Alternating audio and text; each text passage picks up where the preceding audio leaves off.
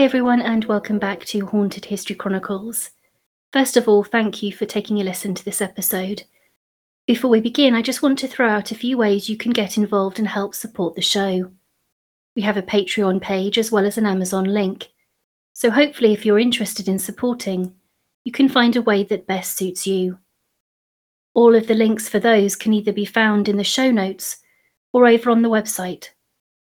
Of course, just continuing to help spread the word of the show on social media, leaving reviews, and sharing with friends and family is also a huge help.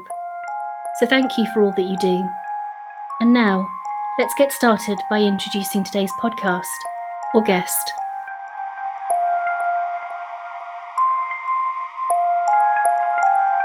In today's podcast, we delve into the unspoken corners of history to unearth the chilling tales that linger between the realms of the living and the dead, to unlock the cryptic files of the past and present, to explore unsettling encounters between the realms of justice and the supernatural. Our guest today, Dr. Richard Sugg, a renowned historian of the macabre, will guide us through a haunting procession of cases that blur the line between the earthly and the ethereal. As we traverse the pages of history, we'll uncover stories from the past to the present and discover where justice can sometimes take a supernatural form, and the living are not the only ones who seek retribution. Through a chilling method known as cruentation, an arcane practice rooted in the belief of divine intervention, we examine how this was used as a means to unearth the truth in cases of suspected murder, and why the belief was that the essence of justice coursed through the veins of the deceased, their lifeblood holding the power to call out for retribution. In the early modern era, trials prioritized human testimony over forensic evidence, with exceptions reserved for divine testimony, believed to come directly from the Almighty. However, not all murder cases could be resolved through mere confessions. When jurors found themselves grappling with uncertainty about a defendant's guilt or innocence, a trial by ordeal was invoked, and within this eerie repertoire of justice, cruentation stood as a dark spectre. However, it's important to note that cruentation alone rarely sealed the fate of a suspect. More often, it was the psychological weight of the ordeal itself that caused the accused to break, confessing to their sins in the face of this eerie, supernatural trial. Cruentation, with its eerie blend of belief and mysticism, serves as a haunting reminder of the lengths to which societies have gone throughout history to dispense justice and uncover the truth, even if that meant invoking the otherworldly to deliver judgment. The pages of the past are filled with accounts of ghosts or reference to ghosts and spirits in court cases. The Hammersmith ghost murder case of 1804 stands as a haunting testament to how prolific cases of ghosts in courtrooms were, and, in some ways, still are today. In the dark and eerie days of early 19th century London, the streets of Hammersmith echoed with tales of a ghostly apparition that terrorised its residents. From 1803 onwards, reports of ghost sightings and even violent attacks by this spectral entity spread like wildfire. Locals believed it to be the restless spirit of a suicide victim, condemned to roam the earthly realm. Dressed in all white, sometimes adorned with a calfskin garment, horns and glass eyes, this apparition was both mysterious and menacing. The belief at the time was that suicide victims, denied consecrated ground, couldn't find rest in the afterlife. The terror reached its zenith when two women, one elderly and the other pregnant, claimed to have been seized by the ghost during separate encounters near the churchyard. Such was their fear that both women succumbed to shock and died within days. Thomas Groom, a brewer's servant, testified to an eerie encounter where the ghost lunged at him from behind a tombstone, gripping his throat in an icy grasp. As the panic escalated, a night watchman named William Girdler attempted to confront the apparition on December the 29th. In a desperate bid to escape, the ghost discarded its shroud, vanishing into the night. With no organised police force in London at the time, alarmed citizens formed armed patrols to apprehend the malevolent spectre. Then on that fateful night of January the 3rd, 1804, the spectre's chilling reign took a tragic turn. Francis Smith, a 29-year-old excise officer and member of the armed patrol, encountered a man on Beaver Lane, mistakenly believing him to be a ghost due to his white attire. Smith confronted him with a shotgun in hand.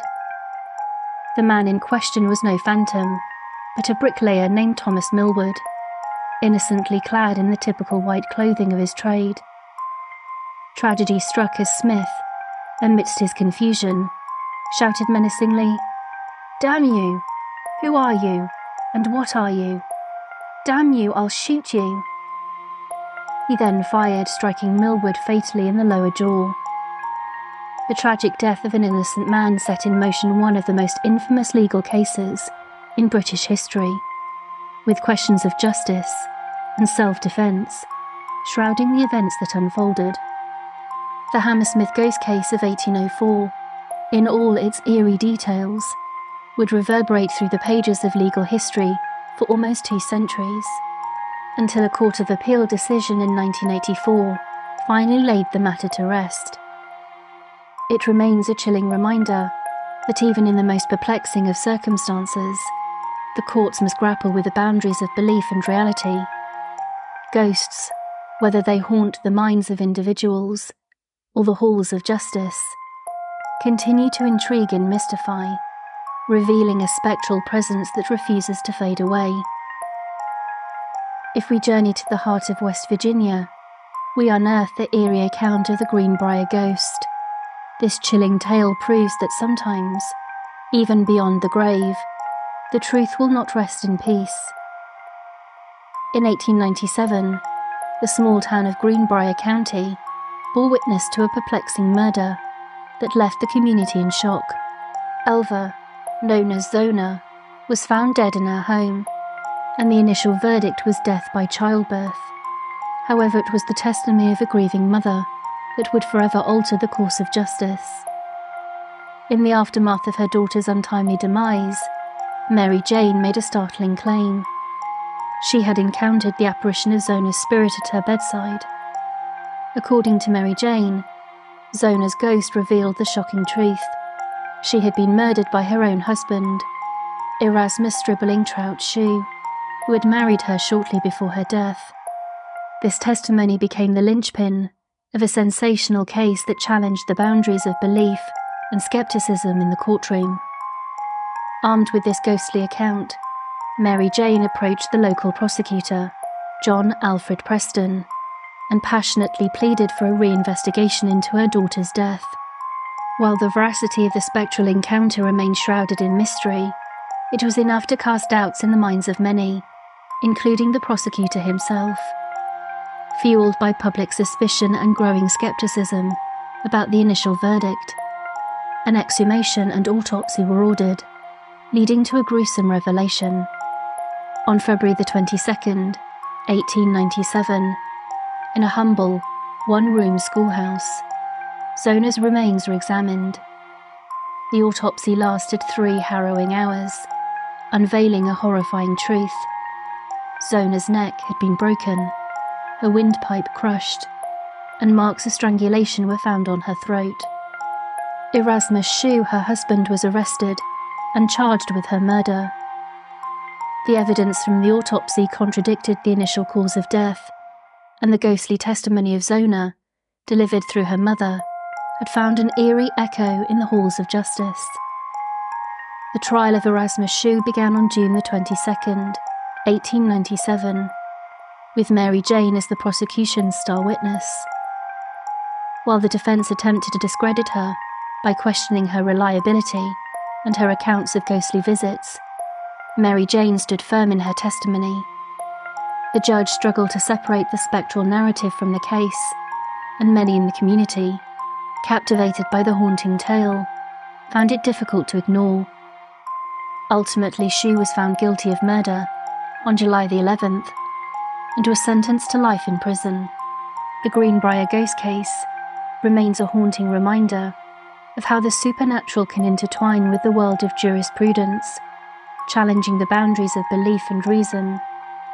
Erasmus Shue met an untimely demise himself, succumbing to an unknown epidemic while incarcerated in the West Virginia State Penitentiary, where he was buried in an unmarked grave.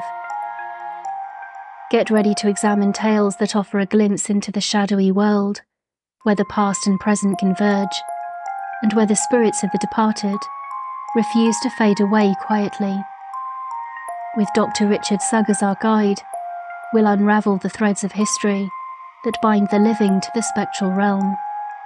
As we explore the courts and ghosts of history, remember, the line between the living and the dead is thinner than you think. Now let's unlock the cryptic past and step into the world where justice meets the supernatural.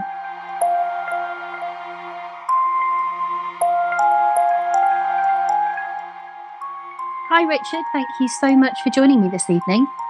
Thanks for the invitation back again. It's a great subject which I've been rummaging through for several years now, and a lot of newspaper stories and quite a few personal stories actually. It is a really, really intriguing subject. I think there's some things about it that are really quite surprising, and then snippets of things that maybe you've heard of that you just think, well, maybe there are a few examples of that, but actually it's a subject matter that when you start researching ghosts and the law and cases where some aspect of the supernatural comes into play, there are just hundreds and hundreds of examples all over the world. The more you look, the more you find. It seems to be this treasure trove of stuff that you start uncovering. Yeah, this is it. It's surprising how many cases of violent poltergeists where things are flying around inside a house, people's first response under extreme stress, unpredictability, threat, usually not actually the danger of injury, as is oddly the case with all this psychokinesis. Objects, if they ever hit anyone, don't harm them in the way that they should if someone had thrown it. But then the other one that you can see the point more strongly is from time immemorial, probably, a particular lot in the Victorian press in the 19th century, showers of stones from absolutely nowhere being hurled at properties.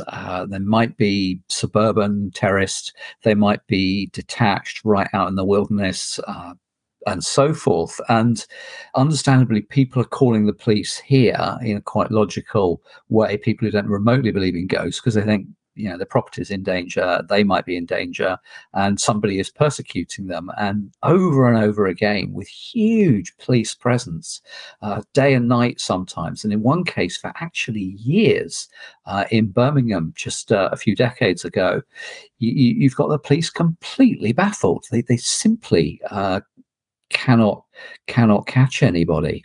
As I say, it's just such a fascinating topic to look through from a contemporary position, but also a historical position, to see this evolution, how things have changed, but also to see what still is present, what we still see happening right up to today, which I think might surprise people. But yeah, I think a kind of a place to start maybe, because I think at the heart of a lot of what you see in older examples of cases where a report of the ghost comes through either through testimony or through some kind of evidence given in a court of law, or if you have some other kind of supernatural element that is brought into the proceedings itself. At the heart of that, I think, is something very relevant for a long period of time, which is this blurring of lines of where life and death begins and ends, begins and starts, with this feeling that death is gradual, that the soul can remain behind, either through attaching to the body or through their blood, where that vitality somehow remains. What you have is this sense of, well, something spiritual coming through is there to try and make things right, to get things back on the right course, to have their justice, to have that moment where things are righted in some way. And you see that playing out in so many different types of, like I've said, these different aspects of the supernatural coming through in court proceedings. Do you want to just explain that a little bit more? What that kind of belief was around the soul and life and death, and how death didn't necessarily, it wasn't the moment that you stopped breathing.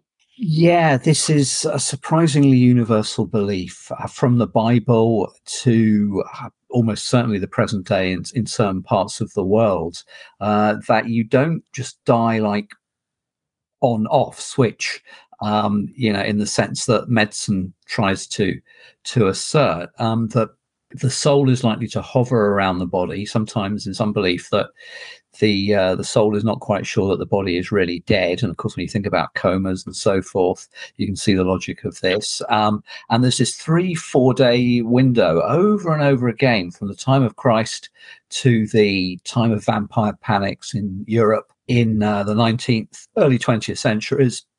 That, yeah, the soul hovers around the body. And in vampire country, this is particularly why the body is in danger of vampirization. You encourage the soul to leave the house, or you discourage the soul from getting back into the house, sometimes after the burial. And yeah, the period goes in stages, a kind of sort of smoldering out of life like a dying coal, from 3 days, and then 40 days, and then up to a year. And the Greeks are quite interesting with this because they would exhume bones of the dead on a routine basis, to be sure that the body was decomposing. And of course, you get what are really well attested scientific accidents, adipocere, and various conditions where the body doesn't decay, and sometimes for a surprisingly long time. And this caused horror in the Greeks in vampire country, for the belief that the person was kind of trapped in the body, was trapped in this life and couldn't pass on. And yeah, choose your country, choose your folklore, choose your time to a large extent. You get this sense of that being normal, really. It's normal that there's this blurred space between life and death, particularly for up to 3 days, and the extremity of it in Greece into the early 20s, probably, about 100 years ago. And people were remembering this in Greece in about the 1960s or 70s, on a Greek island not far from Athens, that you must watch the corpse of the dead person all the time, absolutely every minute until it was buried, because they were in danger of vampirization if the corpse was left alone. It must never be left alone. The irony of this was that you also must never pass anything over a corpse. And you've got a large gathering of very sleepy people, with their children and so forth, in a circle around this corpse. And before you know it, at 3 in the morning, somebody has passed over the body, a cup of coffee, a cigarette, a child, and absolute horror electrifies the room. And in complete defiance of everything the church will tell these people, extremely pious Christians, the body has been vampirized irrevocably. Absolutely, there's nothing you can do about it except to destroy the soul. So, in a kind of strange mixture of practical magic and absolute heresy, they might pour oil and vinegar, I think it was boiling, through a hole in the coffin, with the body having now been buried as quickly as possible, or coffined anyway. And yeah, they would then destroy the soul. I think there's actually a word, for this in Greek, a verb for the destruction of the soul. And after this, there's no memorials for it, no candles are lit, and it's gone. It's not in heaven, hell, purgatory, anywhere. And this is one of the biggest heresies I can think of. Like I said, I think it comes through so strongly when you start unpicking this aspect of research, of belief system, because I came across such a fascinating case, and I'm sure you've heard of it, involving the murder of a young man called William Eden in the summer of 1829 in Buckingham. His two murderers were on trial, and his wife is basically there giving evidence. And there are kind of some really startling things that come up because of the evidence that she's giving. One is the fact that she talks quite openly as part of her testimony that, she had visitations from her husband at the point of death. That's First of all, something that is there in her, in the transcript, in records reported at the time in newspaper articles and so on, who are covering this case, the fact that she's openly talking about and submitting as evidence her husband coming to see her to tell her what happened to him and how he died. But the response to that is also the remarkable bit, because in this court of law, where this is a case of murder, two men up for this very serious charge. I mean, her husband was very brutally attacked. He had his throat slashed, his chest was brutally butchered. And the response from the court, from the judge, from the prosecution, from the defense, from everybody listening, is not to somehow see that as, well, here is this witness totally discredited, because how can we believe anything she says now? She's talking ghosts. Yes. It is a matter of fact. It is taken as a matter of fact that this existence, this moment, her experience happened. So therefore, they're not denying the existence of ghosts. They are accepting the existence of ghosts. That's the second really, truly remarkable thing. And then the third is her testimony is that she carried out this test with one of those thought to be responsible for the murder, someone called Benjamin Tyler. She basically tested his innocence or guilt by bringing him to see her husband laid out, deceased. Yes. To see if, as he approached her husband's body, if her husband would start spontaneously bleeding. Yeah. Because the belief being that if they started bleeding near someone, that is proving their guilt, because the blood is that kind of representation of that person's soul, their spirit, saying, pointing to the guilty party. Yes. And all three of those things come through in her testimony alone. Yes. And they are taken as fact, which is fascinating. It is. I mean, I think it was more formally recognized as law in the early modern period where I first came across that. And there were quite a few stories about the corpse bleeding in the presence of a murderer, and murderers took this seriously and would keep away from the corpse or were reluctant to be summoned to it, to have their guilt proved by this. But as with so many things, it keeps going longer than you'd think into contexts where you're pretty startled that this is still happening. I mean, I honestly don't know what to make of the mechanics of it. Stranger things do happen, on behalf of the dead, of course, and they might be less wronged than that. It might have just been buried in the wrong place or in the wrong fashion. But it does remind me that, again, you seem to be at the mercy of particular judges, juries, lawyers in these cases, because one of the cases I was pretty startled by when rounding them up for a century of ghost stories was amazing one in which a chap called Dunn, Dunn, turns up in 1826 at the local magistrate's court, I think it is, and he's very agitated and he wants to explain what's happened to him last night in his lodgings in Tooley Street, where somebody has come to his room, and you get this extraordinary kind of slippage between worlds, because the ghost, which he sees as a tall, grave-looking figure dressed in black, is visibly there and also speaks. And first off, the ghost simply says, "Wetherell, clean my boots and prepare my supper." And the character Dunn doesn't really know what to say, and then sees the ghost vanish through the wall and goes through the wall and has gone. He waits, and presently it comes back again. And now we've got a completely different scenario where the dead man is telling him, "I am the body of a murdered man, and I was murdered near here, and you can seek for my body and find it." And he clearly wants justice. And yet you've got that weird kind of sense that at one point he's in his normal I don't know that I'm dead. I'm that kind of ghost, and I'm just giving my instructions to my valet as I would in life. And in the next, he's kind of jolted somehow that, hang on, this is a living person, and I can get my story across. And yeah, poor old Dunn gets short shrift in this case, and they're just kind of impatient to have him out of the court. So I think it doesn't go anywhere. But yeah, over and over again, ghosts do make their way into court, into the lives of police, into the lives of lawyers, judges.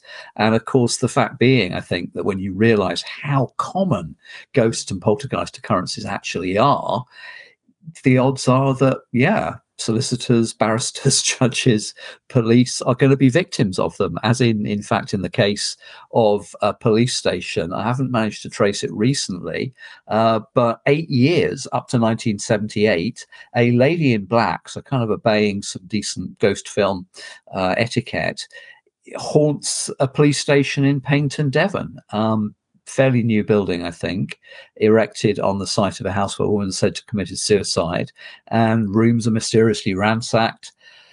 Papers are hurled across corridors, lights are switched on and off, and we have a police investigator, Leslie Skinner, saying several police officers claim to have seen the ghost and to have been shaken by it. So it's visible, it's active, and it's up to tricks for 8 years. Yeah, I mean, I have to say it's something that I kind of feel like I'm going to have to talk to my brother and his partner, who are both in the police now, because I kind of want to know what they would do if they were presented with something like this. Because like you said, it's the more you look, the more you find that this is something very much that sits within this sphere, and yet we don't seem to talk about how it impacts on law, on what the police do, how they handle it, how it's recorded, all of this stuff. It's just kind of happening, but nobody's really aware of it. And like I said, it's so fascinating. When we think about what we were talking about, here you've got really interesting parts of history that, again, I don't think are particularly well known and spoken of, but really does speak to belief systems around the dead and spirits coming back. Because this whole point of cruentation, which is that touching of a corpse to see if they bleed, is on the premise of, well, it's almost the blood calling out for justice, that the soul, the spirit of that person is remaining in the blood. And it's almost like a process of divination, whereby as that person gets closer to them, it's going to be attracted to the person who's killed them or done something to them, because it's crying out for justice. It's their moment to set things right again. And again, you see that kind of echoing through in other examples, whether it's a death premonition, whether it's the sighting of a husband, a spouse, coming through, a child, where they're coming through to tell what has happened to them. You have this kind of coming through time and time again of somehow this spirit wanting to be heard in death. And it's so fascinating when you start uncovering these stories, because they are literally everywhere. And like you mentioned, they go really, really late. I mean, in terms of cruentation, this belief that if you touch the corpse or if you get close to it, it's going to bleed if you've done wrong, that went on until 1869 in America. 1869. Yeah, so I guess if it was going to be anywhere that late, it would, as far as the developed world goes, it would be America. For that is still quite surprising. Yeah. Which is just an absolute marvel to think that you've got.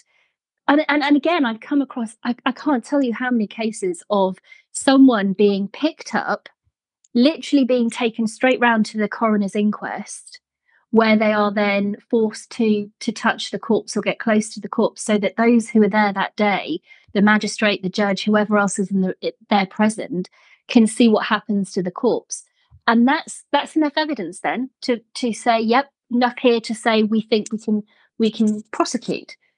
That there's evidence here of murder, which is fascinating. Yeah, I really must. I'm making a note here. I must ask Michael Bell, who's a veteran. He's now 80, American folklorist, and he's written a couple of books now on American vampire beliefs. So that will be something he will probably have come across, and we can see if we can get it a bit later still. I wouldn't be surprised. But yeah, in terms of recent testimony from the other side, and they never quite got to the bottom of who it was trying to get through, but there was a possible suspect for it, identified by a medium. Things have changed dramatically in just the last, I'm trying to think of the date now, I think about 10, 11 years, since Caroline Mitchell had the courage to publish an epic poltergeist account, Paranormal Intruder.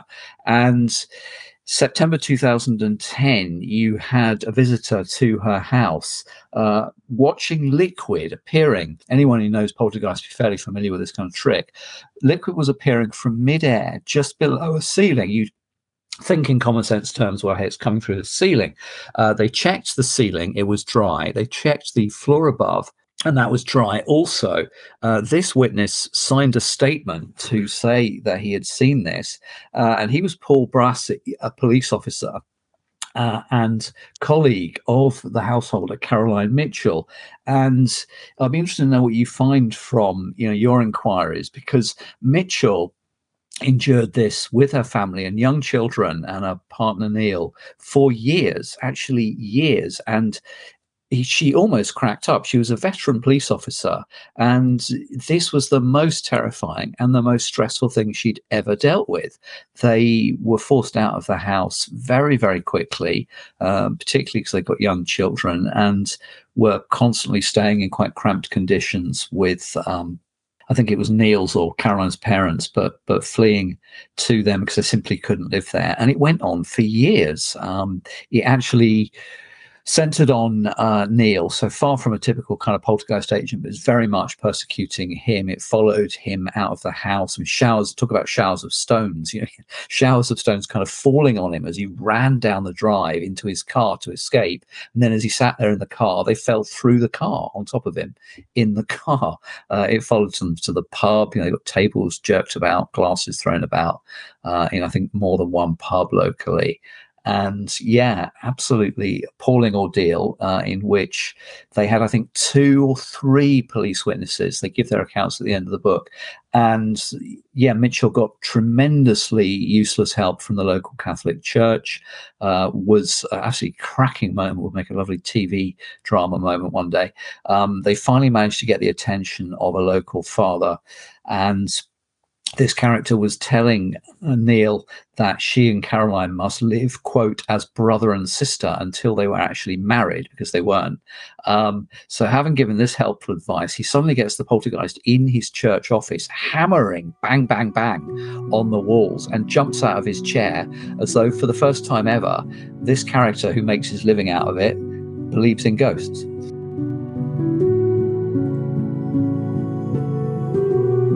This is where I think it's so fascinating, because I think we can look at historical examples and think, oh gosh, what a load of superstition, magic, that they believe all of these things. I mean, how incredulous is it to think that you can touch a corpse and it's going to tell you if someone's a murderer or not? Or are they really going to believe a witness who has a visitation from someone they love and they're using that as testimony? We can kind of think that that's really quite absurd. But the fact is, the existence of ghosts is there in the law. It's called common law of ghosts. So you have common law roads, common law housing, all of these things. So you have that in law. So they're not denying the existence of ghosts. Sure. They are simply expecting that the case presents some credible witness to either highlight that this is an example of a haunting, or disprove that there's nothing happening in this instance. Within that scope, they're not denying that ghosts don't exist. So in other words, there is nothing written anywhere in law saying ghosts is a preposterous thing. There's no scientific evidence that it's real. Therefore, we're not going to ever discuss it in a court of law. The fact is, it's there. The existence of it is undeniable. It's the position of those taking part to be credible enough to prove their case for or against. And that's the really interesting bit, because when you know that, and then you start looking at contemporary sources, you get all manner of different examples, whether it's people upset that their house is haunted by a poltergeist that they've just taken over, and they're trying to do something about it because they think the previous owner should have informed them of that. You've got huge amounts of records around property disputes when it comes to haunted locations. Whether they think that they should have been told something or not, or whether they as the person trying to sell a property have the right to not say anything because it might impact on them being able to sell their house. I mean, you've got so many different examples. It's in modern courts. Extraordinary kind of maze and minefield, really, because one example that's become famous or notorious in the last few years, and it came into the press in 1999, is Lowes Cottage in Derbyshire, which was occupied by Josie and Andrew Smith and fairly young children, and they found the place to be severely haunted. As a classic bit of psychokinesis where Andrew is at his desk and he sees his typewriter starting to vibrate. Now, this is not the kind of thing you see in horror films, but it's well known, if you studied enough poltergeists, that you can, on occasions, and Matthew Manning saw it, it's happened in Scotland, you'll see the objects that are going to suddenly go flying with tremendous violence. This is an old-fashioned typewriter. They'll vibrate as though something's building up, a force is building up within them, and it takes a little while before it gets strong enough that then whoosh, your ornament, your glass, your chair, your typewriter in this case, goes hurtling across the room. There's pretty active ghosts involved here. I mean, people get kind of groped. The walls sweat moisture. A medium gets involved and has more success really than the local minister, who comes by and does his best but doesn't really solve the problem. But the medium finds that there's been, I think, a suicide and or a murder on the property, which dates back to the 18th century. Anyway, the thing goes to court because, point you've made here, the vendor of a house does have a duty to inform any prospective buyers about anything which might affect the property. Obviously, it'd be things like subsidence or historic problems with the structure. And I know of a pretty thoroughly a haunted house. I mean, not kind of violently active, unlivable, I don't think, but a haunted house in England where the owners don't really want the story to get out too much. It's a very valuable house. It's probably worth well over £1 million at ordinary valuation now. Anyway, the case with the Smiths and the vendors, its two sisters in their late 30s, early 40s, goes to court, and they run into about the most unsympathetic judge you could hope for in this case. I mean, bear in mind you have the vicar testifying in court, and I think if this had been a Victorian case, actually, the evidence of the Reverend Peter Mockford, vicar of Blurton in Staffordshire, would have had a lot more weight, whereas he's derided, not quite as badly as the Smiths, but the Smiths are described by Judge Stratton as devious and unreliable. And one of the pieces of evidence against them is the fact that they've read the Amityville Horror, which basically boils down to people living in a haunted house have started reading up on ghosts, and they're thrown out of court. They're slandered, arguably, you could say, and made a bit of a laughingstock in the press. And The Guardian, traditionally in recent decades one of the worst papers for taking anything paranormal seriously, it's just not ironic and cool enough, has a jolly good laugh at their expense, as does the judge. And cut to 2019, 2020, but pretty recently, they talked to the buyer of the house, who in fact gets it at a bit of a knockdown price. I think maybe 50,000 cheaper than it should have sold for. This character seems a very rational, hard-headed guy. He's living there with his dog, and after he's been living there about 20 years, he gets in touch with the Guardian and says, yeah, I'm living in a haunted house.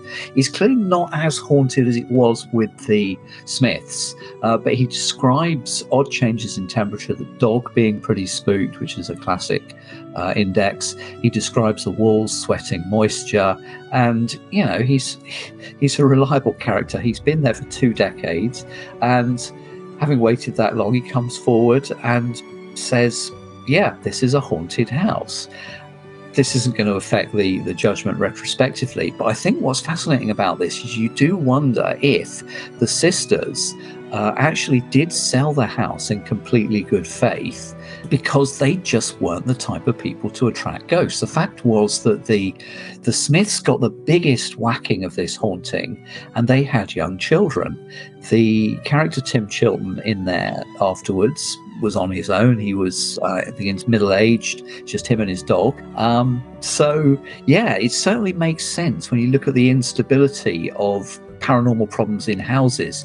You've got the case of Denton Hall in the 19th century and the 20th century is thoroughly haunted as far as lots of visitors are concerned. In the 19th century, it's got a big stately home in Newcastle. It's full of socialites, theatre people, glamorous, well-heeled types coming to stay from London, and then coming down to breakfast in the morning saying, we're leaving straight away. I'm not going to tell you anything that happened. I'm never staying here again. And cut to the early 20th century, I think it is, a couple of elderly ladies live there very happily and comfortably with their Silky, which is a kind of brownie or benevolent fairy that sweeps things up for them, drops some little bunches of flowers as presents on the stairs, I think makes the fire for them possibly. But anyway, they don't have any problem with this character. And when they move on or die, I'm not sure which, the family around the Second World War is a wealthy family with a fairly young boy, and particularly in the boy's room there's a violent hammering, and the family simply can't stay there. A lovely big grand house, historic place, and they simply have to move out. So when I say a minefield, you've not just got to believe in ghosts, you've got to understand how a ghost, like kind of litmus paper, reacts, or haunted house reacts to new tenants, and they are touchy a lot of the time.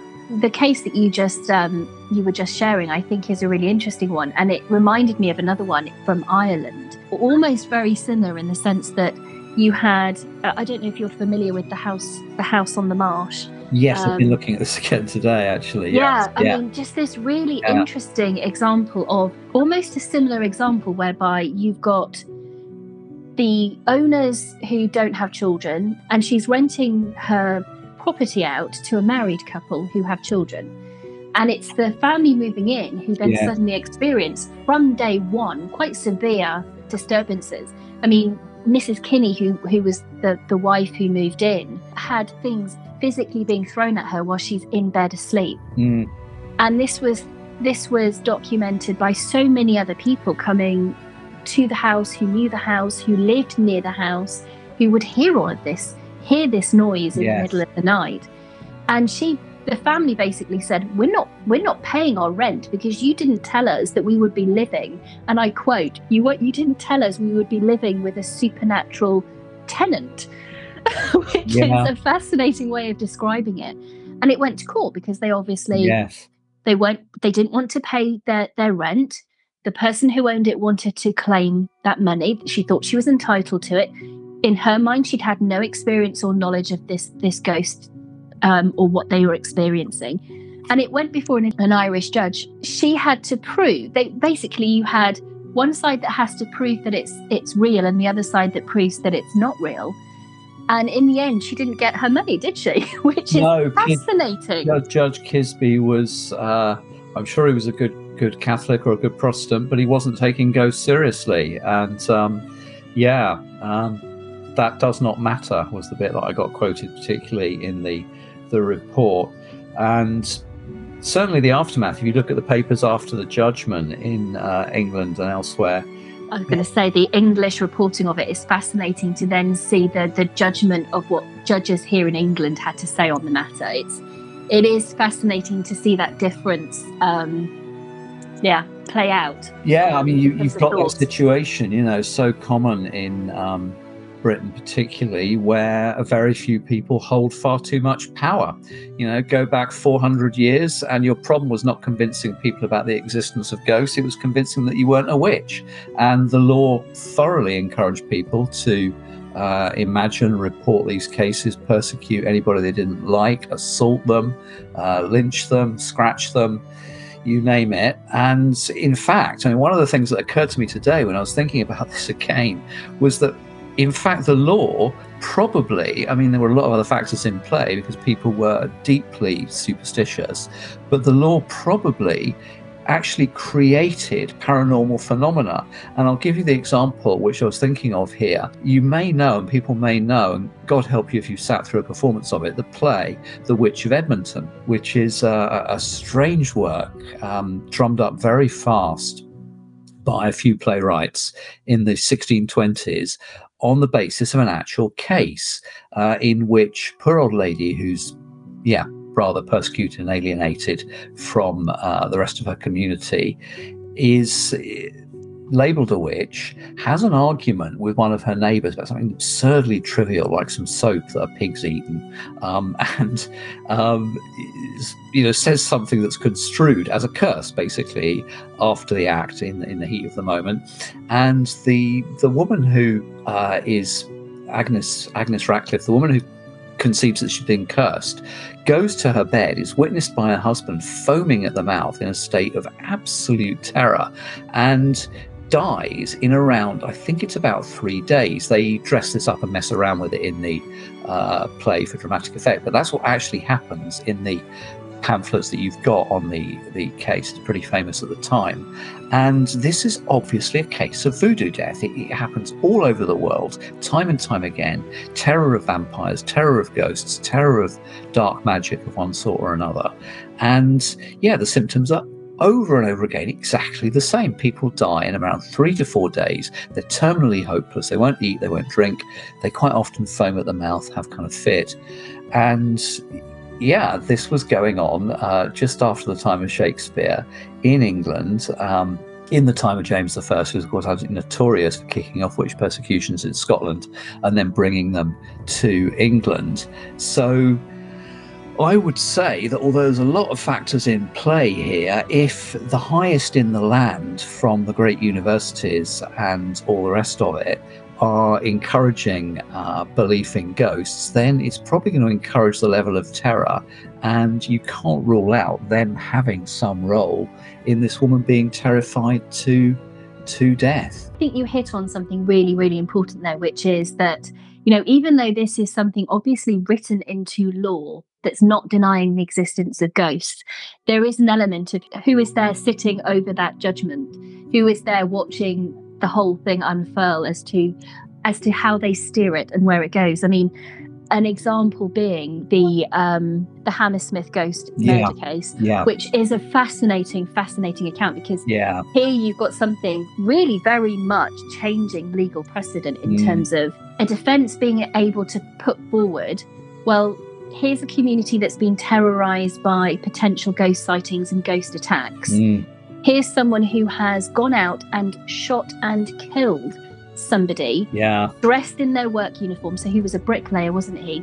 And the bricklayer uniform was white, wearing white. And he was shot. He was murdered, and the defence was he genuinely thought he was shooting a ghost. He was defending himself against a ghost attack, and this is before you have really formalised policing. So it was very much up to the individuals.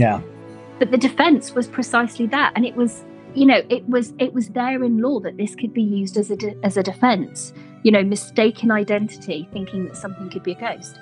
And the jury were the ones who came back with initially saying, well, we believe him. He genuinely did believe that he saw a ghost. This is a case of manslaughter. And the judge then stepped in to kind of move them towards the judgment of finding him guilty of murder. And then he was subsequently obviously found guilty and sentenced for murder instead of manslaughter, which is where the jury were going with it. Yes. And there's a really good example of how one person can influence the direction of the verdict based on what's happening in their courtroom, based on what they believe. Not necessarily the law. Absolutely. This was, I think, among other things, a very, very powerful example of how general and how intense terror of ghosts could be among ordinary people, I think, than the educated. But yeah, this was a big precedent, and that kind of level of terror was something that coroners, courts were familiar with right through the 19th century, because you have a case right in the middle of Victorian London, 1860s I think it is, around Regent's Park, where a young girl goes into employment in her teens, I think, in this grand house, and she's only been there a few hours, I think, or certainly just a day or so, when one of her fellow servants, for a jape, sort of pick on the new girl perhaps, darts out at her, boo. I don't know if she's even covered in a white sheet or anything, but darts out at her, boo, from an alcove or a doorway on a darkened staircase. And the girl, the victim, goes into that terminal shutdown that you see with voodoo death, and she dies. She simply dies in bed. I can't remember if she goes back to her father's house or not, but she never recovers. She never gets out of bed, and she dies. So it goes to court. And imagine, the poor girl who's played the prank is absolutely distraught. But this was not the only case where this occurred. There were court cases where someone plays a pretty crude hoax. I don't know if it's even dark. They jump out over a fence in a country lane with a white sheet on them as a ghost. And the victim dies of terror. There was a case of somebody on the Isle of Man. This was actually when I was researching disgust and the kind of reactions to lunacy in the Victorian period, which was a tragic thing for so many people. And this character was shut up in an outhouse by his family on the Isle of Man, a character called Dick Waterson, I think around the 1850s or 60s. And he was almost sort of bricked in. It was just a hole for him to take food through. And the conditions in there were unimaginable, as witnesses attested. And the argument was he'd been terrified into madness by a ghost prank.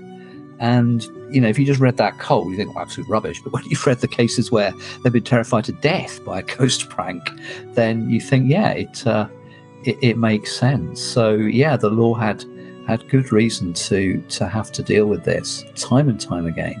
Absolutely. And, I mean, it's still a case that, the Hammersmith ghost murder case is still something I think that gets talked about and disputed today in terms of how it played out and the precedent that it set. Because, as you mentioned, here you've got a community totally and utterly being terrorised, and this was the response that they formalised as a result of that. And completely changed the criminal defence routes that you could take afterwards. It is one of those cases where you can imagine a modern judge, saying this was manslaughter committed under the influence of extreme stress or something like Absolutely. this. It could have been completely different causes or triggers, but the kind of moment of panic where they lose all ordinary kind of control is the same. I don't know if this has happened much in America, where whipping out a gun is a bit like whipping out a comb, unfortunately, but I imagine it must have done as well. You only have to look at, again, articles and things from that time, the terror that people had. And to put it into context, you've got parts of London terrorised by serial murders, Jack the Ripper, etc. And here you've got a community where pregnant women are being frightened on their way home. People being attacked and experiencing this level of terror just out in the streets, ordinary things, them getting on with their lives. And it went on for such a long time, didn't it? And just a fascinating response that when someone was frightened to death to the point where they were arming themselves and going on the streets to patrol for this particular phenomena. Yeah, I think they took matters in their own hands. The 19th century is fascinating because you've got such a polarization of attitudes. You've got people who are never going to believe in ghosts, even if one sets up camp in their house, and you've got people who will die of terror, And in between, you've got all these people exploiting that, and there were a lot of pranks. There were a lot of very silly pranks. There was a character who was quite a respectable old soldier, retired soldier or something, was going about with a mask and horns, and the foolish old jackanapes was jumping out on timid women, after dark and things. He was had up in court. You've got the whole thing with Spring-Heeled Jack, which I can't remember all the endless stories about it now, but I think this was probably a hoax. And yet the consequences could time and again be fatal, and it eerily reminds you of the degree of terror of vampires in Central and Eastern Europe. You're talking about hardened soldiers here, people who dauntless against the Turks, but will die of terror of what they believe to be a vampire, which, funnily enough, a lot of the time probably is actually a ghost or a poltergeist. But don't you think in some ways this is very much evidence of just how very much popular opinion was, that most people believed in ghosts or the supernatural to some extent, that these things could happen, and thereby the fact that they were coming through court systems isn't so surprising, and certainly the volume of which they were coming through during the last few hundred years. Yeah, it's not surprising. No, I mean, it's a very good point. I mean, the sheer volume of witnesses in some cases. I think if you were a lawyer taking this kind of thing seriously, or a police officer taking this kind of thing seriously, you would mainly look for a poltergeist that hammers the hell out of a house. It's one that is banging, crashing, smashing after dark for several hours, perhaps. Sometimes you'll get huge running footsteps. You might get screams as well. But there was a building next to the White Hart pub in Poplar in London in the 19th century where there were hundreds of people out in the streets, because people, they genuinely were superstitious. I mean, you could just have a sort of branch swinging in front of a lamp at times, and this would trigger crowds of hundreds that the police had to deal with. But in this case, what you're listening to in the reports really sounds like a poltergeist. It sounds like a classic hammering poltergeist, and the noise is so colossal that you can't believe it isn't damaging the building. The lady here is complaining to local authorities because you've got such vast numbers of people. You've got actually hundreds of witnesses. If you start to take this seriously, you've got hundreds of people. Now, if this had been an apparition that's kind of fairly shy, and appears for a few minutes every night or something, the odds of hundreds of people seeing it are very slight. But if you've got a noise that, as we know from other reports, can be heard at least 500 yards away, then you've got hundreds of witnesses just by them standing around in the street. And because you've got a vast kind of unruly crowd, public order problem, you've got tons of police as well. So you've got two levels of witnesses at least. And that case was epic, kind of free horror film entertainment in the early 19th century. Just one of many. To celebrate heading into the spookier season, autumn nights, howling wind and freezing rain, Halloween spookiness in the dark depths of winter, Haunted History Chronicles will be posting daily podcasts on Patreon, on all tiers over there, as well as the usual additional items offered. Signing up now will gain you access to these, as well as all previous archived content. For as little as £1, you could be getting hundreds of podcasts to enjoy, writing, source material and more, and know that you are contributing and helping the podcast to continue to put out more content. You can find the link in the episode description notes, as well as on the Haunted History Chronicles website or social media. So why not come along to enjoy a rich web of accounts perfect for this season?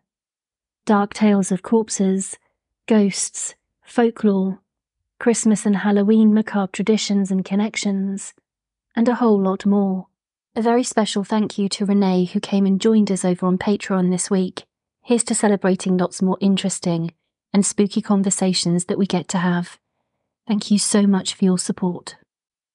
And now, let's head back to the podcast.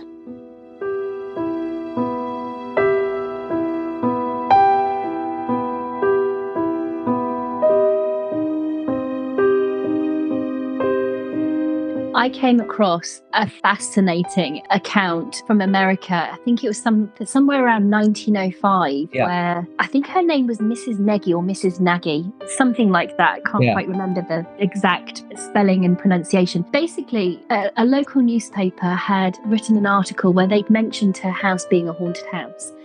And she took offence to that and decided she was going to sue the newspaper because this was untrue. Her house was not haunted. And so you have a court case where one side is trying to prove that her house is haunted and she is trying to prove that her house is not haunted. Yeah. And, you know, again, given that the premise of the law is that we're not trying to deny the existence of ghosts, you just have to prove it one way or the other. She lost. She lost completely because there wasn't enough evidence. She failed to prove her burden because this, you know, the other side, the newspaper had people who could come forward with stories, their own sightings, apparitions, sounds, experiences from before she'd moved in, things they'd heard on the street. Hence why they put it into the newspaper. And so she lost. That's a really interesting one because there's so many cases where, I mean, you'll know, like myself, you know, what Keith Linder's endured from simply moving into the wrong house. Simply, you know, as a 42-year-old man with his girlfriend of about the same age, moving into the wrong house, having had no paranormal experiences in his life until then, and now being a kind of encyclopedia of paranormal possibilities. I was almost going to use the word craziness, but it sounds crazy. I don't want to imply that he's crazy, but you know, it doesn't stop to this day. It's happened in hotels all across America, his workplace, on planes, in clubs, in bars. The witness level there is extraordinary, and he was clearly aware fairly quickly that the landlord was pretty cool about a lot of damage to the property in a way that he probably wouldn't have been if he hadn't known that this had happened over and over again. It had a lot of tenants for a pretty new house in a short period of time. And of course, over here in England, we've got, I was mentioning it to you, I think the other day, the Cage in Essex. I mean, this is one where if ever a house simply should not be a house, you know, it should be a site for paranormal investigation and not much else. That is the Cage. This building built on the site of a prison that used to house alleged witches. I mean, absolutely unlivable. And the owner, Vanessa Mitchell, with her young baby, tries to live there amongst a lot of other stuff happening, sees somebody standing over her child's cot and clearly finds she can't stay there much longer. She tries to let it. She gets responses that she understands from the tenant or tenants. She decides presently that it's, I think in 2010, that it's unlettable, it's unlivable. And she gets in touch with the SPR, a guy called John Randall, who's written about this very usefully in his recent book on poltergeists. And, you know, the degree of strangeness in that building corresponds with the sense that this is not a haunted house where you can come to terms with the ghost and just kind of get used to it. You know, people do in a surprising number of cases, but this is a haunted house where people go in for the first time. They feel like the air is so thick they can barely walk through it. They get violent bursts and spurts of rage towards friends and colleagues out of absolutely nowhere. They're violently reduced to tears or black depression, you know, just walking into the house.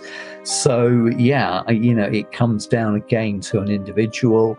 She's done the right thing here with a property that in Essex nowadays I imagine could be very valuable, especially if you would sell it as not a foully haunted dwelling, but a beautiful ancient heritage site with original features, you know, his original graffiti from the witches and so on. Yeah. It's questions like that where, you know, it really should be a legal matter, and it's a very, very difficult matter. I can see that. But, you know, if somebody can't live there, this is far worse than a house that's got a bit of damp, that's got a few leaks in the roof, that's got slightly bendy staircases, what have you. This is going to make your days and your nights an utter nightmare. Torment. Yeah, absolutely. I don't know if you've come across this case before and this particular ruling called the Ghostbuster ruling. Have you ever heard of this? I don't think so, no. Okay, I promise anybody listening, I am not pulling a fast one either. This is genuine. You can look this up. It happened in 1991. It was in New York, and a And it's precisely what you were just talking about and we've been discussing. What do you do if your home is haunted? You're trying to sell it. Do you tell them? Do you not tell them? You want to get rid of your house. You don't want to live there, but they're going to have to take it over. That kind of, what happens in this situation? Yeah. Well, you have this house up for sale and someone came to view it. They loved it.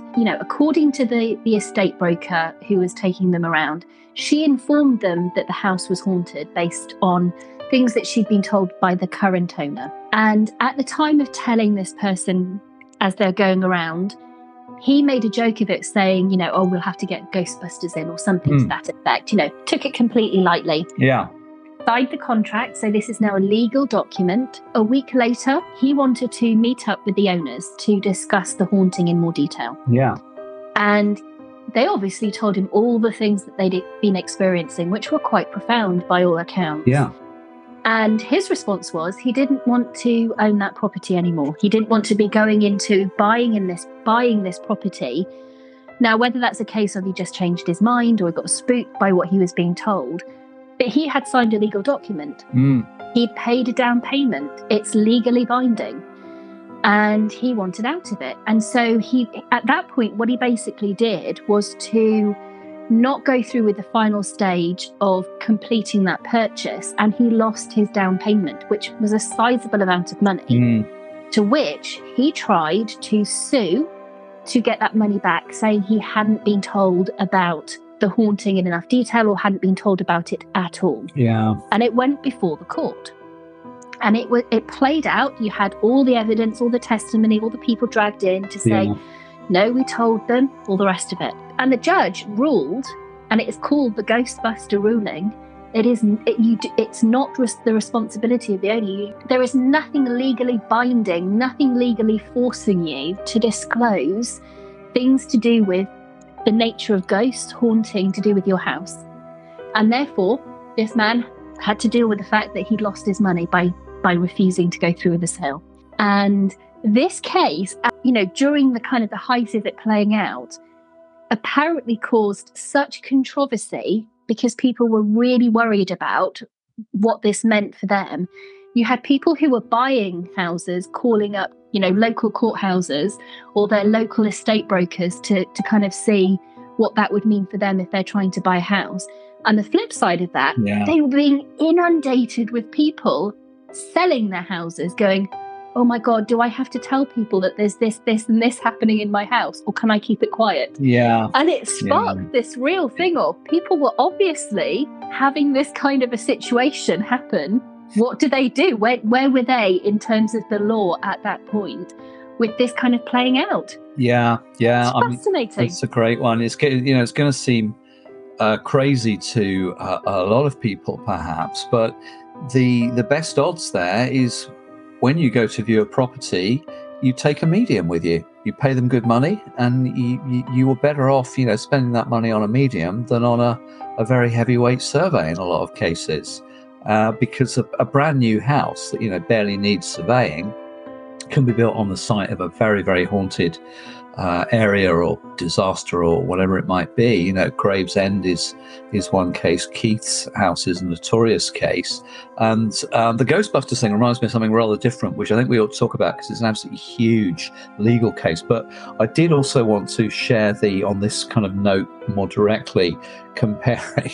I don't know if there's a lovely example from Lancashire, Chingle Hall, which this title is thrown around rather carelessly. The most haunted house in England. It's been described as a pretty ancient property. And Professor Trevor Kirkham, a Canadian eye specialist, sued the vendors of Chingle Hall for £71,000 because it was not haunted as had been claimed. So yeah, it can cut either way. I think that Ghostbusters ruling gives you that sense that everybody really has something to gain from a much more open conversation about stuff that is affecting thousands of people in a given city, but which they don't talk about in this age of proud transparency, proud breaking of taboos. They do not talk about this kind of thing.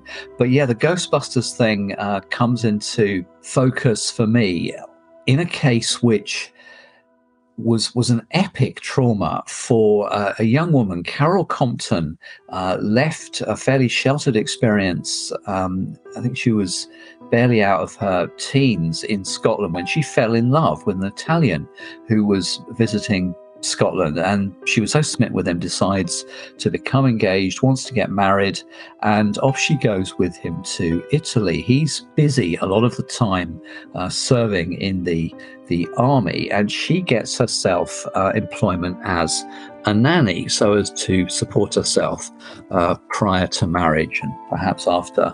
And yeah, she's apparently a very good nanny in most respects. The families like her, the children like her, and she, for some reason we don't understand. I mean, she's perhaps a little bit highly strung. She's roughly the kind of right age. Perhaps it is more likely that poltergeist agents are female.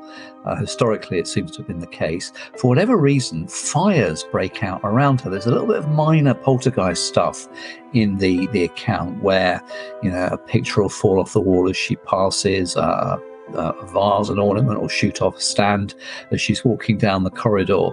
So there's a little bit of nerviness from her employers when they witness this.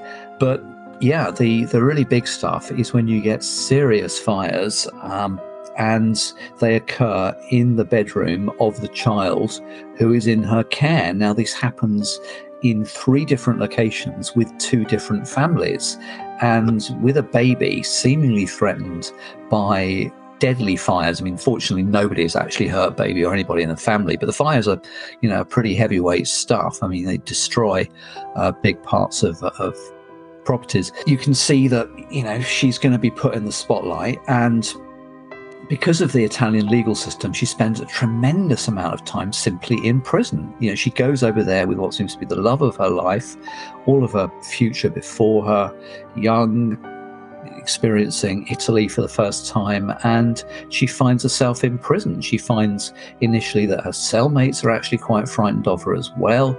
There's all sorts of stuff about witchcraft flying around, not only in Italy, but back in Scotland.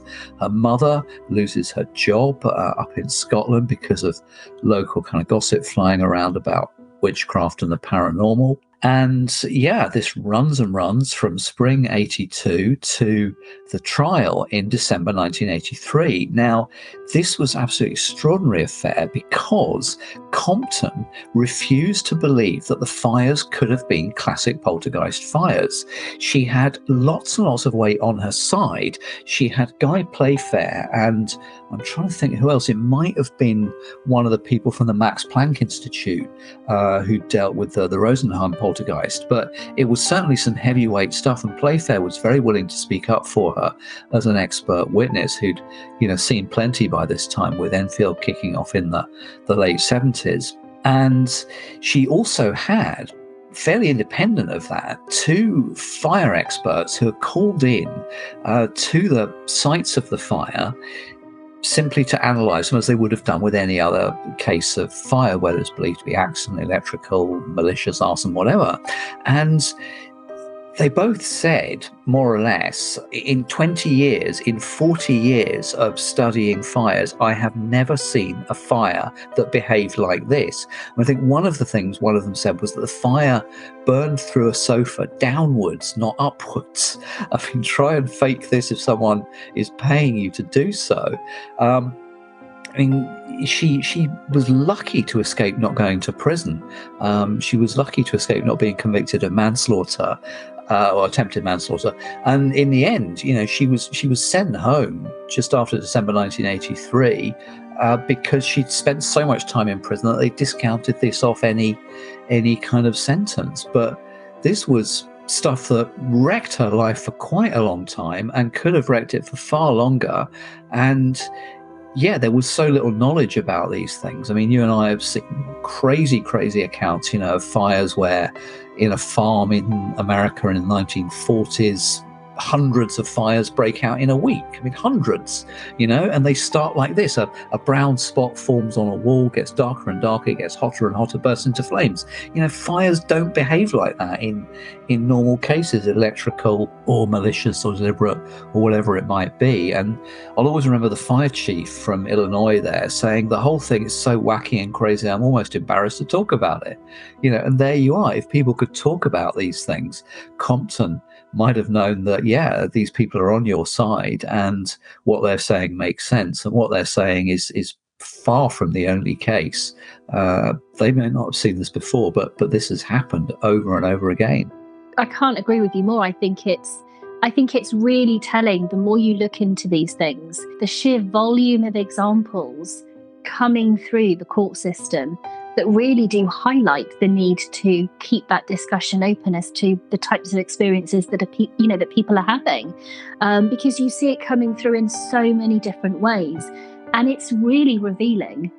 And the response to it is really quite vast and spread and polarizing and different depending on who's in charge, which country, etc. But it's happening all over. I mean, I found cases literally all over the world. Yeah. Right up to now. Literally right up to now. Yeah. And as that implies, really, if it's so widespread, if it's so common, the one thing that every country has got, they vary a lot and they can be better or worse, but every country has got a legal system. It has got judges, juries, solicitors, barristers and police. And I got a lovely one, which I hadn't seen until I started rummaging about for this show just a few days ago. 1910, a judge has moved into a lovely big remote house with his wife, who I think was quite a bit younger than him. So your judge is probably fairly senior as they are, but the wife, if there's a possible kind of agent for the activity, is a lot younger. Anyway, this house near Coimbra in Portugal looks a lovely, desirable residence, very peaceful and all the rest of it. And they're forced out of the property in no time from a severe haunting, with the result that, probably because this is a person of some status, particularly he's a judge, the police get quite heavily involved, and 3 men are set to watch for a night in the bedroom, which has been particularly haunted. So again, you can see the possibility of the wife acting as an unwitting agent, and along the nearby corridor. And as soon as the light has gone out, the man in the corridor is wildly shouting, and the others rush to his assistance, find him hammering at the walls, and I'm quoting here from the newspaper report, quite insane. So I mean, people who out of professional pride, are trained to keep their cool under stress. And this one in 1910, I mean, what happened to this character? Did he recover? I don't know, but bearing in mind that you have these Victorian cases of people perfectly happy and sane, and then terrified into lunacy, apparently, in more than one case. A strange little detail here, which is something that very occasionally comes up, but I'm quoting here: an extraordinary feature of the manifestations, if the newspapers may be relied upon, is that the servants who have slept in another wing of the house had never heard the slightest noise or witnessed anything unusual until the night when they were roused by the struggle in the bedroom. So it's a tricky one. There's not enough data to go on, I think, but certainly cases where veteran investigators like Scott Rogo found that you could hear a noise on one side of an open doorway, but not on the other.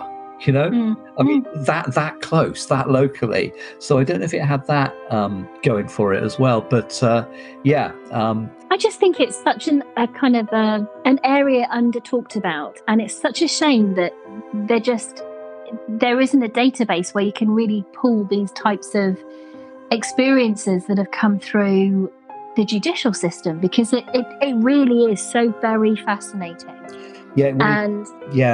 And it kind of almost shows an evolution in some degrees, in the sense that, cases that are more contemporary very much seem to be focused around an element of a contract, either will or a housing dispute, as I kind of mentioned some of those examples I've shared. Compare that to earlier, and you've got far more cases involving some kind of aspect to do with a murder or poltergeist haunting, effectively, when you look at the type of things being shown.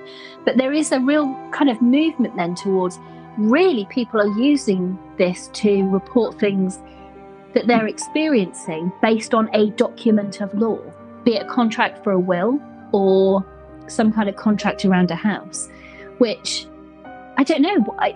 That in itself is quite an interesting movement, to see change. And maybe it's just a reflection of society and how our attitudes have shifted and where we kind of have these experiences, or where we feel we can talk about it, or where we feel maybe I don't know. It's an interesting movement. It's something that's a bit of a conundrum.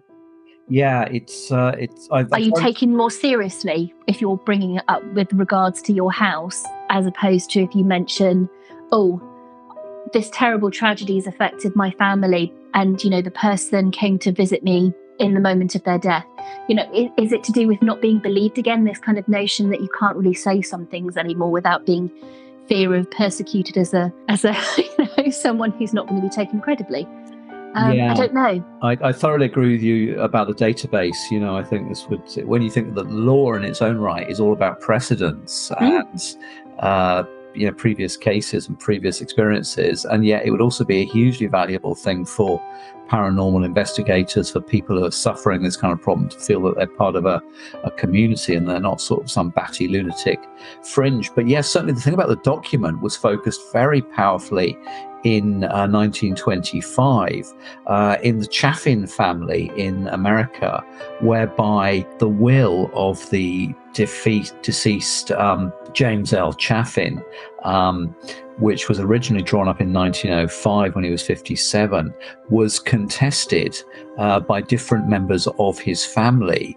I won't go into all the details about who was receiving what, but it was quite surprising that a lot of people had been left out of the first will, and presently one of these people who's been left out sees the father, who's by this time dead, and he's instructed by James to look in his old Bible, and allegedly finds a new will, and the whole thing goes to court, and has been running on and on down into the hands of Mary Roach, who I think has got it wrong, I have to say respectfully, has had a handwriting expert in, and seems to find that the kind of forensic argument against the ghost of Chaffin having turned up with this will. But it's a pretty heavyweight one in court, with a family divided around the visit of a ghost. I came across a really interesting one where I think it was around the same time, around 1905, so similar kind of time frame that you were just reporting about. And it's McClary versus Stull, Stull. And basically, the widow was asking to invalidate the will based on the fact that she had received information from her deceased husband, who wanted to make changes by a communication on a Ouija board. Yeah. And it was granted. Right. So it was allowed to happen. Okay. It was allowed to be changed. Okay. Because again, she had evidence that was true. The only thing she had to prove was that it had happened. She'd experienced that. The other side was to try and disprove that it had happened to her at all, and they couldn't. So the will was amended to suit those changes and those reflections.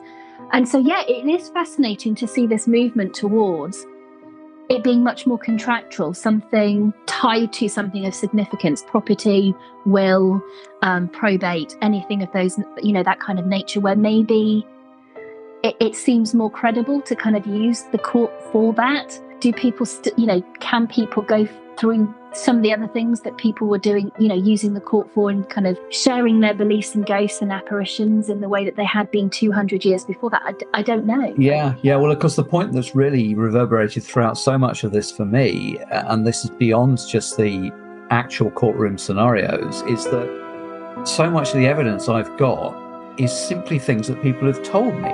And these are people who are complete strangers a lot of the time. In good weather, you can walk around the park, you can ask people about ghosts, you can get 2, 3, 4 credible ghost stories, which sometimes they'll follow up for you on email in a day. I mean, I was getting my bike from the library, and there was a young woman having a smoke. I'll ask her if she's got any experience. I mean, immediately her eyes lit up. She'd been waiting to talk about this, for a long time. She lived in a haunted school. The gym equipment, heavy weights would be thrown around the gym in this boarding school. She saw it. Her friends saw it.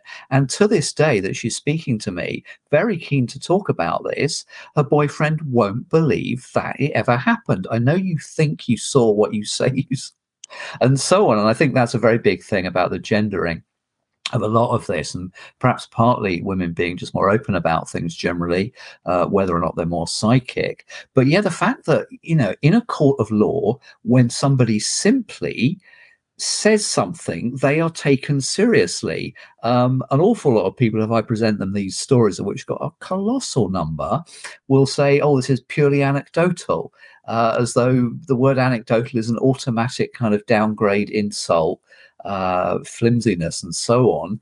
But it's anything but in a court of law. And amongst many paradoxes, what do you do in most courts of law in the Western world throughout history? You swear on a Bible. You swear on that thing whose core belief is the survival of the soul into an afterlife. Problem admitting that it's going to come back a surprising amount of times from that afterlife, but people who would swear on the Bible that it has, in their house, their life, their garden, in more than one different property. And yeah, there's the court of law, there's the will, there's the, to many people, rather excessive respect for property in Western legal culture. And yet there's also ones where people try to bypass the police. A case which is a lovely one for all sorts of reasons is Dr. Elizabeth Mayer in California, a straightforward materialist, very straight, conventional academic psychologist at the university, living near Oakland, has a young daughter who becomes infatuated with a harp that she plays. And it's a particular kind of beautiful instrument, this one that she's got, which she plays a school concert just before Christmas one year. And while people are milling about, sort of taking congratulations after the performance, the harp is stolen from the backstage area. Daughter's absolutely distraught. She won't accept a substitute. She won't accept anything else, which Mayer can probably afford to buy her. And so Mayer goes to the police, saying it's probably gone out of the area long ago. I'm very sorry. It's awful, but our experience is that you're not going to get this recovered. So she really, as a young girl in her early teens or younger, distraught, does everything she can think of. And then finally, at her wit's end, a colleague, I think at the university, says, well, look, you'd be surprised, but there are these dowsers. These people call themselves dowsers, and they can locate objects of all sorts from a distance. So she gets in touch with a guy called Harold McCoy, who lives in, I think, Arkansas, around 2,000 miles away. And simply over the phone, very quickly, within minutes of talking to him, McCoy says, yeah, it's still in the area. And then he gets a bit more precise with a map, and he narrows down, I think, the street, possibly the house. She simply goes with some money to a parking lot after having put a poster or two around, pays the money, gets the heart back. And this is one thing in its own right, but it changes Mayer's life in terms of the paranormal. And she has her own paranormal experiences afterwards. She writes a whole book on this called Extraordinary Knowing. And yeah, I think this is probably one example that could easily have slipped under the radar if she was too embarrassed to talk about it. She wasn't. She's a strong character. But it is said that the police do rely on these kind of people, whether they're called remote viewers. Some of them, I think, are ex-policemen or women themselves. And yeah, they are used to find missing persons' bodies, the sites of where a murder victim is buried and so forth. And allegedly, have been used by the CIA on the one side, by the FSB, the KGB on the other side, to spy, from thousands of miles away on Russian or American military installations. So there's another legal problem in its own right. But yeah, it's not the kind of thing the police want to talk about. Again, it's kind of grey, it's muddy, it's a bit embarrassing. But if it works, use it, But I think this is the part of that sea change, isn't it? Again, go back 100 years, 200 years, go back longer, and that would have been different. It would have been accepted as somewhat normal, whereas now it's a bit more hush hush and taboo, but yet it's still there. There's still evidence of it, and it's just gone underground, and that's the difference. And it doesn't have the same kind of popular attention. I mean, if we're being really very clear as to how prolific this was, you could look into an awful lot of cases and find evidence of this. There's evidence of paranormal activity and death apparitions and sights of ghosts and victims in the Jack the Ripper case. I mean, an awful lot of people gave testimony to seeing their loved one at the moment of their death, or seeing Yeah, that person on the street corner. yeah, That's in the scant documentation that survived from the inquests. And then you've got other cases that are really kind of well known. Things like the Red Barn murder in Suffolk, where, the stepmother was having dreams that her stepdaughter had been murdered the year before, and what she was being told, these letters that she was receiving, weren't actually from this poor girl. And she sent her husband out to investigate this barn where she'd seen the body concealed. And yeah, lo and behold, she finds the body. yeah, And, that person, he wasn't, they weren't actually married. He was trying to avoid the marriage. That was the problem. Was put on trial. It garnered huge amounts of attention yeah, all the way through to when he was executed, because it had every element of ghosts, sightings of, ghosts being reported in the trial, this sensational story in itself with this murder and how it was revealed. When he's executed, yeah, his corpse is so valuable. They're selling locks of his hair. mm, There are portions of his scalp with the ear attached in shops for people to buy. yeah, There were people buying parts of the rope for a guinea, because yeah, this yeah, was so noteworthy and interesting and so believed. People were really invested in this. yeah, This was a case of the truth has come out. This ghost has come through. This apparition has come through to tell her story, and the bad guy's gone down.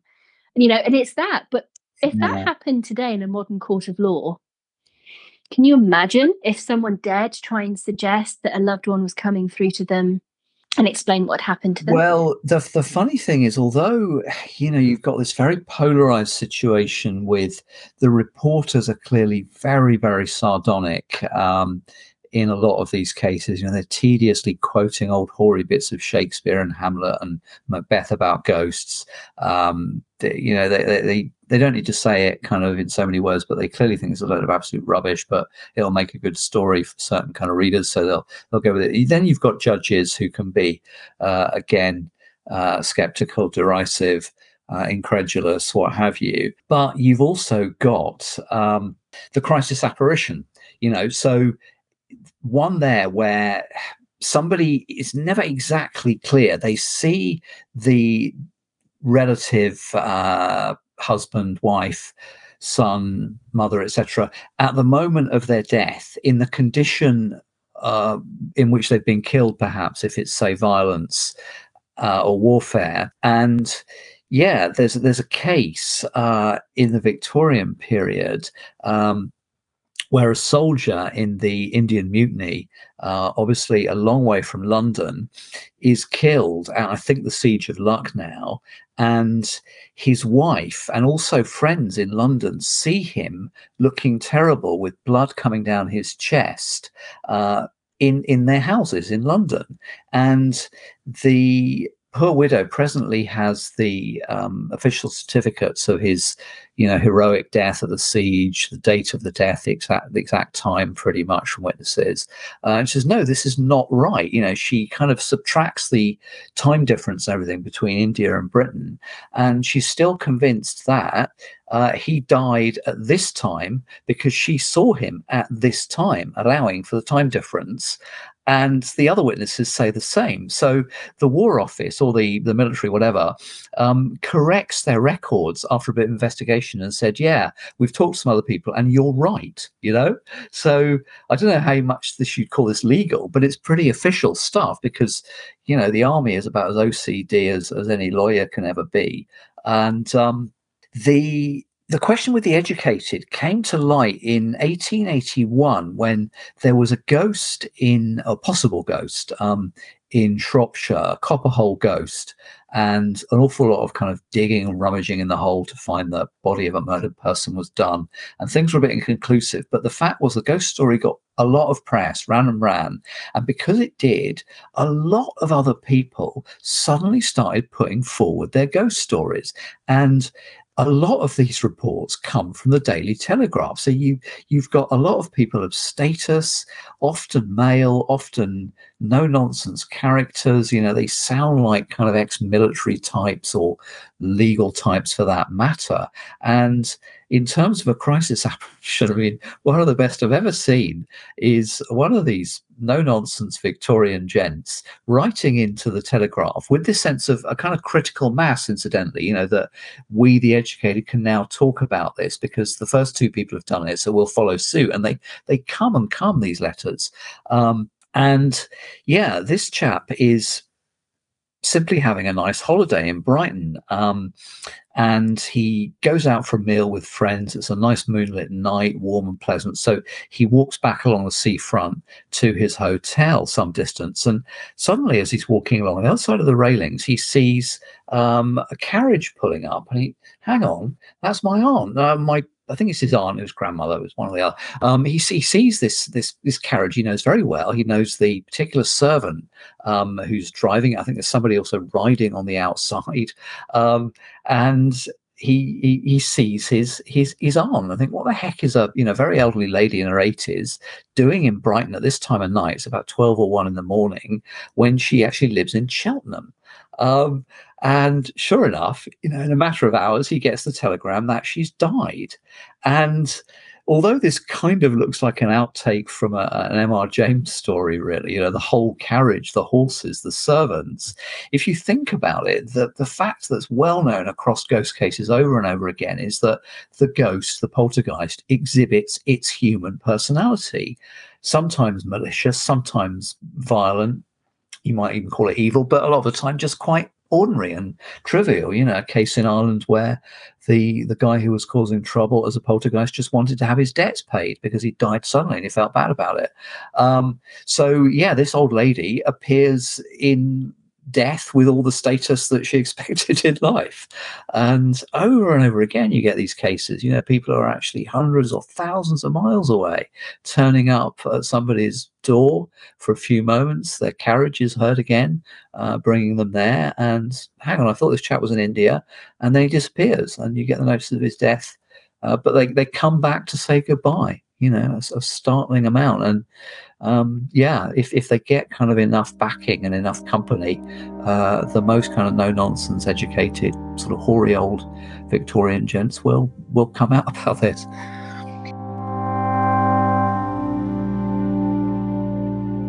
Yeah, and again, I think it's one of my takeaways, having looked into this, is this sense of when was it okay? When has it been okay to talk about things? And why has that changed? There does seem to have been this movement from kind of this belief in magic or things of the supernatural and things of this kind of nature, almost moving towards a bit more, let's only think of it as contractual, a bit more precise and a bit more kind of closeted in. I think the other takeaway that I've got is just that if we think about the paranormal field and researchers, investigators, everybody along that spectrum, there is this thing, isn't there, where I don't believe you, show me the evidence. show them the evidence. Well, I don't believe that evidence because, you know, I wasn't there and that could be faked and that could be a hoax, right? You hear it all the time. If you don't have anything, it's anecdotal, but if you give something, it's kind of rubbished away. And yet, actually, if you look at the court system, if you look at law, if you look at what, from what I can see is there in the wording and actually how it should play out, the opposite is true. It's the other way around. And that I find fascinating, that there is that reversal within kind of this umbrella, that actually it's not about trying to prove the existence of ghosts. That's taken as fact. The opposite, you've got to prove that it doesn't exist, really, in a court of law. Yeah. If you go by the wording. And that kind of shift is so fascinating to me, to know that it's there, but whether it actually happens is something different. But yeah, it's just such an interesting topic. Fascinating. Yeah, it's been great to go back to this. And I'd love lawyers and barristers and people with experiences, if they've got stories, if they know more about this.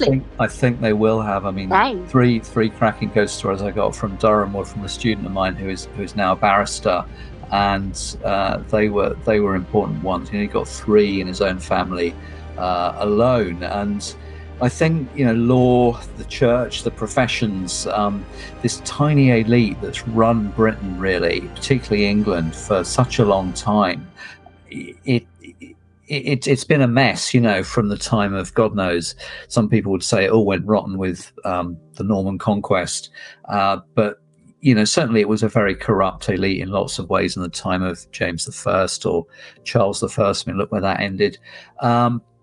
But it got particularly kind of strange, I think, to take up your point about, you know, people's belief in magic, or what would be construed as magic.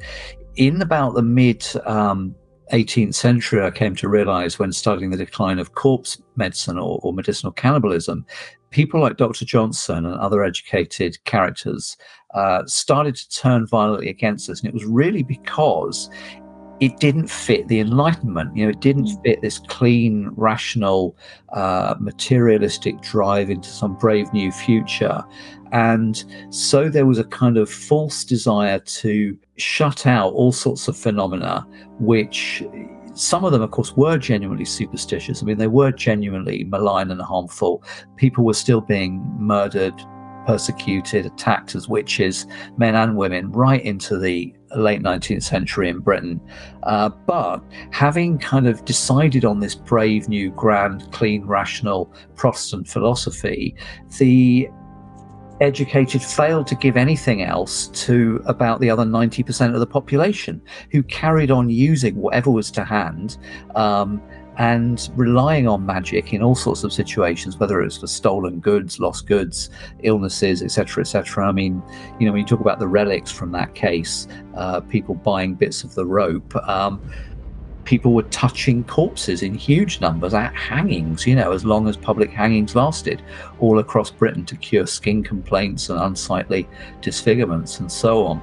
So, yeah, I think there's a kind of lingering guilt you see sometimes in these furiously indignant accounts about peasant, you know, mass working class superstition, because these people perhaps actually dimly recollect that they were responsible for a lot of tyrannizing of supposed witches, and then when they changed their minds, they were so cut off from ordinary people that they had no idea how they lived, how difficult their lives were, and yeah, how natural the paranormal was, or superstition was, whether it was one or the other, or a kind of mixture of both. Yeah, it's just this disconnect, isn't it? And I think we still see it. I think it's that bit in between of the stuff that we don't talk about enough. It's just, yeah, absolutely. I mean, coming closer to our own times, not long before Ghostbuster, which I brought in a while back because, you know, shortly after Carol Compton's recovering from all this trauma back home in Britain, the paranormal is one big whopping great joke on cinema screens all across Britain and America. Ghostbusters coming out in 1984. I can remember the damn song. You never got the damn thing off the radio for weeks and weeks. But yeah, a little bit before that, although probably actually running quite close to the film must have been in production by the time that this ended. In Thornton Road in Birmingham in 1981, 3 houses, I think in a terrace, so kind of singled out pretty tightly and exactly, were pelted with stones night after night after night. Residents wore tin hats. They tacked up chicken wire across the windows. And sure enough, presently, the police are involved. Frozen police officers during the winter perch in trees. And presently, Chief Inspector Len Turley admits to the press, "We have spent more than 1,000 man-hours on this case. If we even knew the reason for it, we would be one step nearer." And Turley never got any nearer. This case went on for 3 years. I mean, 3 nights having stones hurled at your house could cause some people to crack. But 3 years, one of the victims thought it hastened the death of his elderly mother. And yeah, they can roughly see where these stones are coming from. They think, what sort of technology would you need to hurl things from that distance? Because obviously they get as far as they can in that direction to try and find anybody and cannot.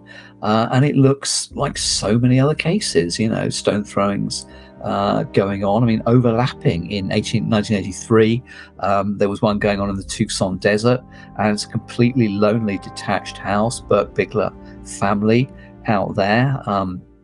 You've got police, vigilantes, floodlights, and the only kind of cover was scrub bushes, but at such a distance that you'd have to stand up to get the stones to hit the house, so you're completely visible in the glare of the spotlights. And again, 2 months of bombardment's a bit shorter, but must have felt like a lot of the time.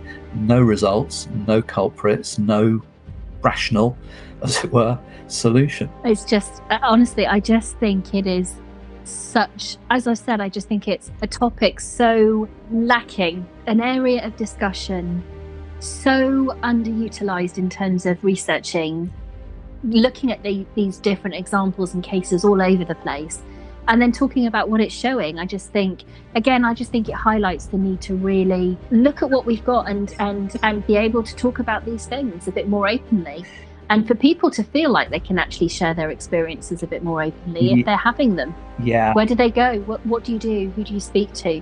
Without fear of ridicule or someone looking at you strangely. Yeah, I think that's why, Caroline Mitchell deserves a medal really for publishing her account. She had to self-publish it because she just couldn't get a publisher, which speaks volumes in its own right, really. I mean, it's an extremely valuable account, first-person account, very courageous. And yeah, you're at the mercy of the kind of police, I think, that get called out. I think in cases like that Thornton Road thing, it goes on so long, it's so undeniable, it's so sustained that the police, they're going to covertly admit among themselves that something's happening, something we cannot explain. We've had a very long time to solve it, to explain it in any kind of mundane way, and we simply cannot. And they'll, this will probably change their lives. And yeah, some are just going to be kind of embarrassed and perhaps contemptuous. Case near Glasgow a little while ago where the police officers are absolutely shocked to hell reporting from the poltergeist house. The guys at the station are laughing their pants off at them. So, right, we'll come down and see it. So the guys at the station come down and see it and change their tune. But there was a long-running one, just to end on, in Scotland again, Ballornock Poltergeist, it was known as, 1974 to 75. And yeah, you've got young kids, boy of 14, boy of 11, parents and grandmother, perhaps a fairly crowded house, which is not always a good thing. And this was aggravated enough to call in the police. And officer who's not named here, but he's quoted in the Glasgow Herald, says pithily, "There is something strange going on in that house, something we cannot logically explain. You get it to materialize, and I will lock it up." That's fantastic. That is brilliant. I would love to see that. That would make some good headlines. Yeah. Amazing. Honestly, this is just such a fascinating discussion. It's been a real joy to talk about this with you, and I think we could keep going, because there is just so many examples, from funny examples, serious, sad, really quite intriguing things coming through and being reported. I mean, it literally covers the spectrum of experiences. and responses from judges, from defense lawyers, from prosecution, the prosecutors in the case, or the police and their response, the public reaction. I mean, it really does cover that gambit of emotions and responses on every level. And it's so intriguing to kind of look at that and examine that and see some of that play out the way that it does. So if anyone listening, if you come across a really interesting case or an account or an article, I'd love you to send it over. I'd love to see it. It's something that I've really enjoyed having a look at in a bit more detail, to be honest. So if you come across anything, feel free to send it my way. Yes, seconded. Be very, very gratefully received. I think there's a lot probably out there that's not been heard. Yep.